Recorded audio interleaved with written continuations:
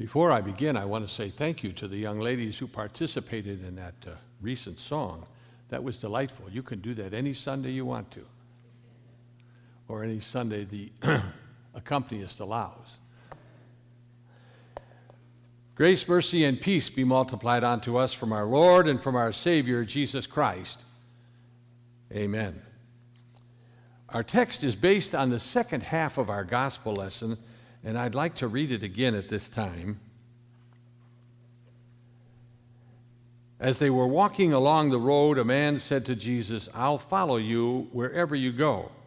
And Jesus told him, "Foxes have holes and birds have nests, but the Son of Man has nowhere to sleep." He told another man, "Follow me." But this man said, "Sir, first let me go and bury my father." But Jesus told him, "Let the dead bury the dead. You must go everywhere and tell about God's kingdom."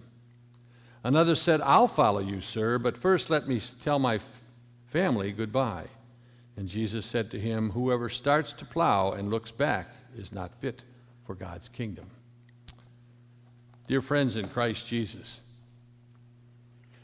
many years ago I had a children's lesson where I asked the children a question. Why don't your parents buy you whatever you want? I had some strange answers to that question, you might imagine. But finally, one thoughtful young boy said, "Because they can't afford it." That's true, isn't it? Cost is important, whether we're buying something for ourselves or for our children or our grandchildren. Even if we can afford something, we have to ask ourselves, is this what I need to buy? If I buy this, can I afford that? I have to make a decision. Do I really want that item that badly? What is the final cost? When I used to counsel young couples for premarital counseling, which I enjoyed very much, I used to always talk to them about finances. Finances are important in a marriage. We talked about the discussions or arguments that lay ahead of that couple if they didn't have the same priorities. They must have the same priorities, otherwise you would find one of them feverishly saving every cent they could for the down payment on that first house, while the other was saving everything that they could towards a shiny new automobile. Unless they got together on those priorities, they were headed down the road of a disaster. Today we want to consider the cost of following Jesus. Luke tells us about those three persons who wanted to follow Jesus, or were invited to follow Jesus, and each one needed to consider the cost of discipleship. As we examine the responses that were given by Jesus and by those people, we need to also look at ourselves and ask ourselves, am I willing to give up what it takes to follow Jesus? Salvation, we know, is free. By grace alone we're saved, through faith, and that not of ourselves, lest anyone should boast. But discipleship, well, discipleship can have a cost. The first situation was initiated by the individual. He said, "I will follow you wherever you go." We're not told why the man came up to Jesus and wanted to follow him, but the response that Jesus gives us kind of an idea that he must have hoped for some kind of monetary gain of some kind, because Jesus tells him, this is a tough life. Foxes have holes, birds of the air have nests, but the Son of Man has no place to sleep or lay his head. Jesus wants the man to understand that he was looking for financial gain. This was not the place to look. As a matter of fact, we oftentimes have a great cost in following Jesus. Many years ago, I was blessed to be a pastor of a congregation that was a mission church. And when we went to build our first congregational church, it was going to be a modest building, but we had very little money and not that many members. And so we employed a group of men and women called Laborers for Christ. Unfortunately, that group no longer exists in the Missouri Synod, but at that time, they were a group of people who went around the country working for minimum wage and workman's compensation. They came with their own trailers or motorhomes or whatever means of travel they had, and they stayed on the site and worked 6 days a week. They gave up many of what we call ordinary accommodations, not even luxuries, to do this, and yet I never heard one of them complain. On the sixth day, Saturday, they would ask the congregation who was able to come and join them. Well, that became a regular holiday at that church. Anyone who was able to do anything came. The ladies cooked lunches, and the men worked doing anything they could. Many of the women joined in that work as well. That congregation became not just a congregation, but they became a close-knit family because of being in contact with those laborers for Christ. The second man comes to Jesus, and Jesus says, "Follow me." What he asks seems like a reasonable request. Did you hear it? Let me go and bury my father. Now, that particular response of Jesus, let the dead bury the dead, bothered me for a long time. I just didn't understand why Jesus wouldn't let him bury his father. I buried my father, and it was an important day for me. Perhaps some of you have laid loved ones to rest as well, and those are important days. So why did Jesus say, let the dead bury the dead? Well, Jesus had an advantage over you and me. He could look into the man's heart. And what he saw there was somebody who was making an excuse to not follow him. After burying his father, there would be another thing and another thing and another thing, and finally, there would be no time to follow Jesus. I'm a second career man, well, actually a fifth career person, but I went to the ministry at age 45. When the Lord finally called me to that office, we laid down everything, didn't we, Dawn? Everything we had, and we went to the seminary and followed the Lord.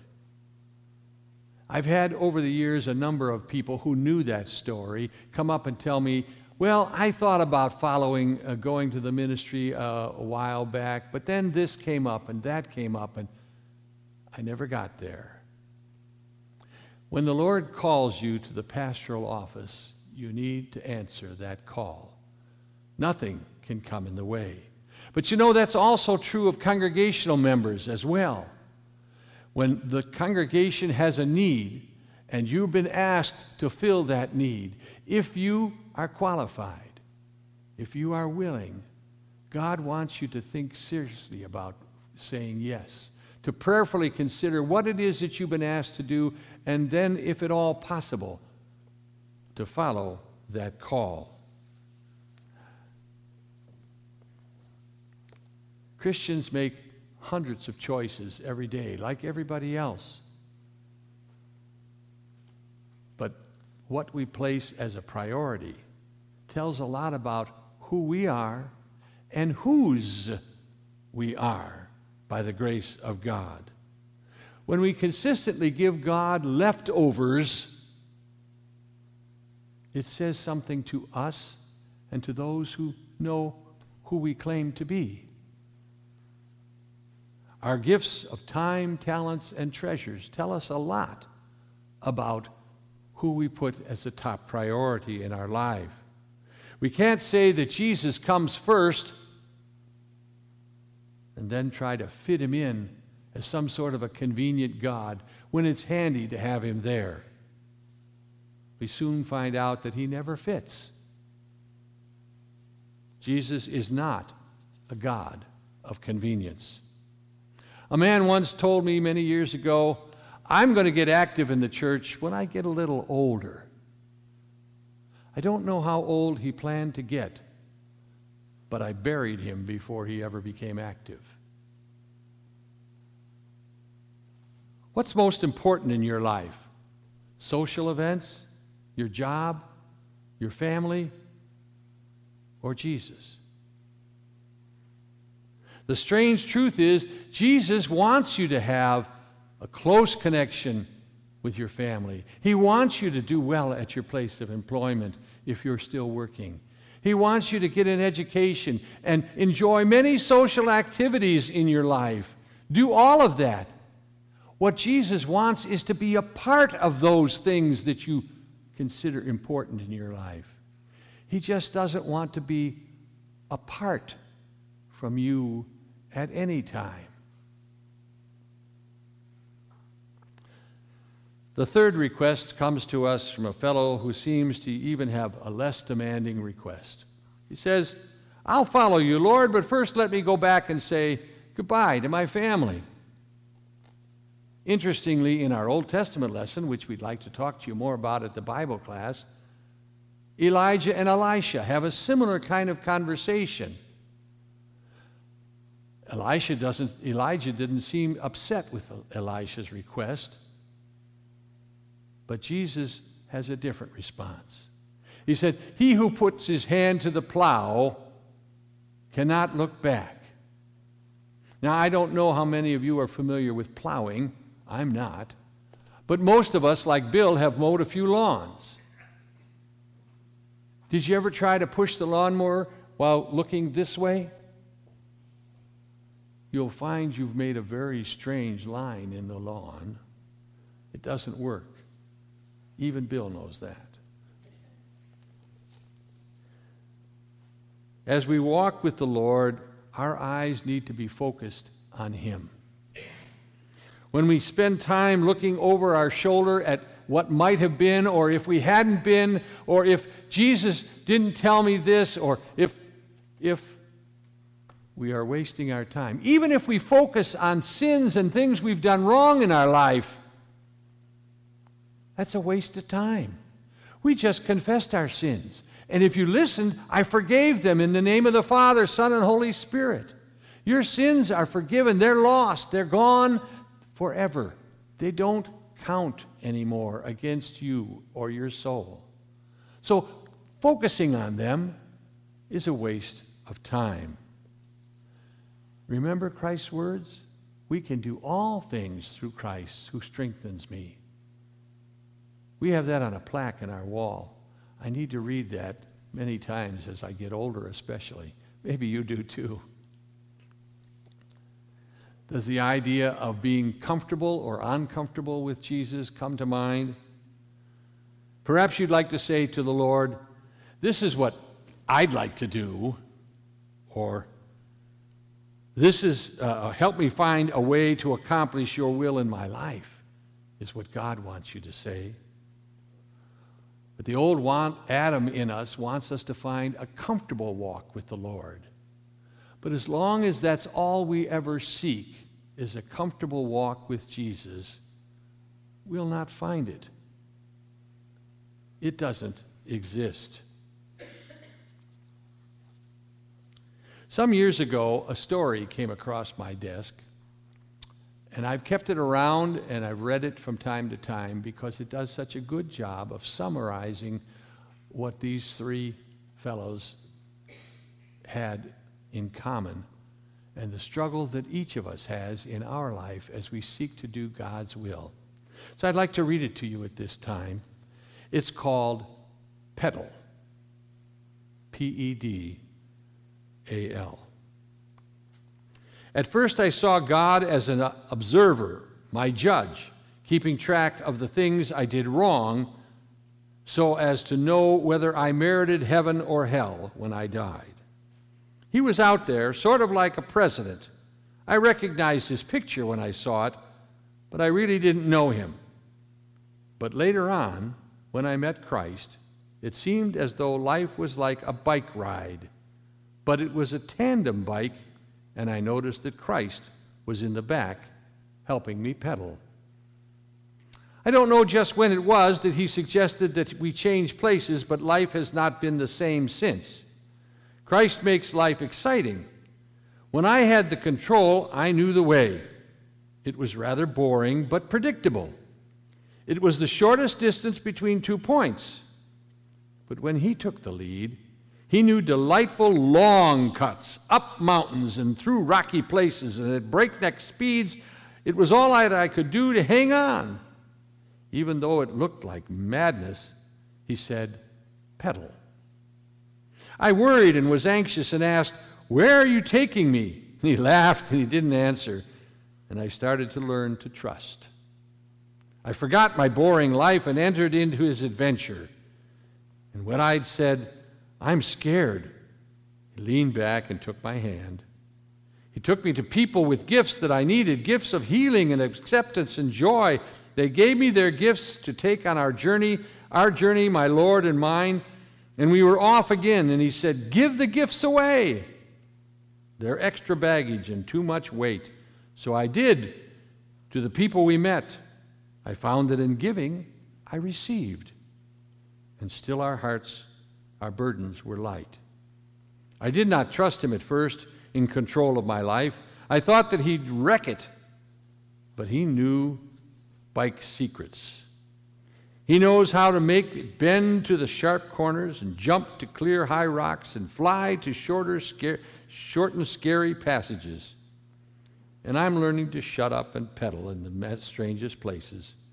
And I'm beginning to enjoy the view and the cool breeze on my face with my delight and constant companion, Jesus. And when I'm sure that I just can't do any more, he just smiles and says, "Pedal." End of story. Regardless of your age, Jesus has a fresh challenge for us each day of our lives. If we follow him, we'll face challenges. But soon those challenges become opportunities, which also leads to joys, which becomes blessings. Today, I wish you the Lord's blessing as you seek to follow in the path that he would have you trod.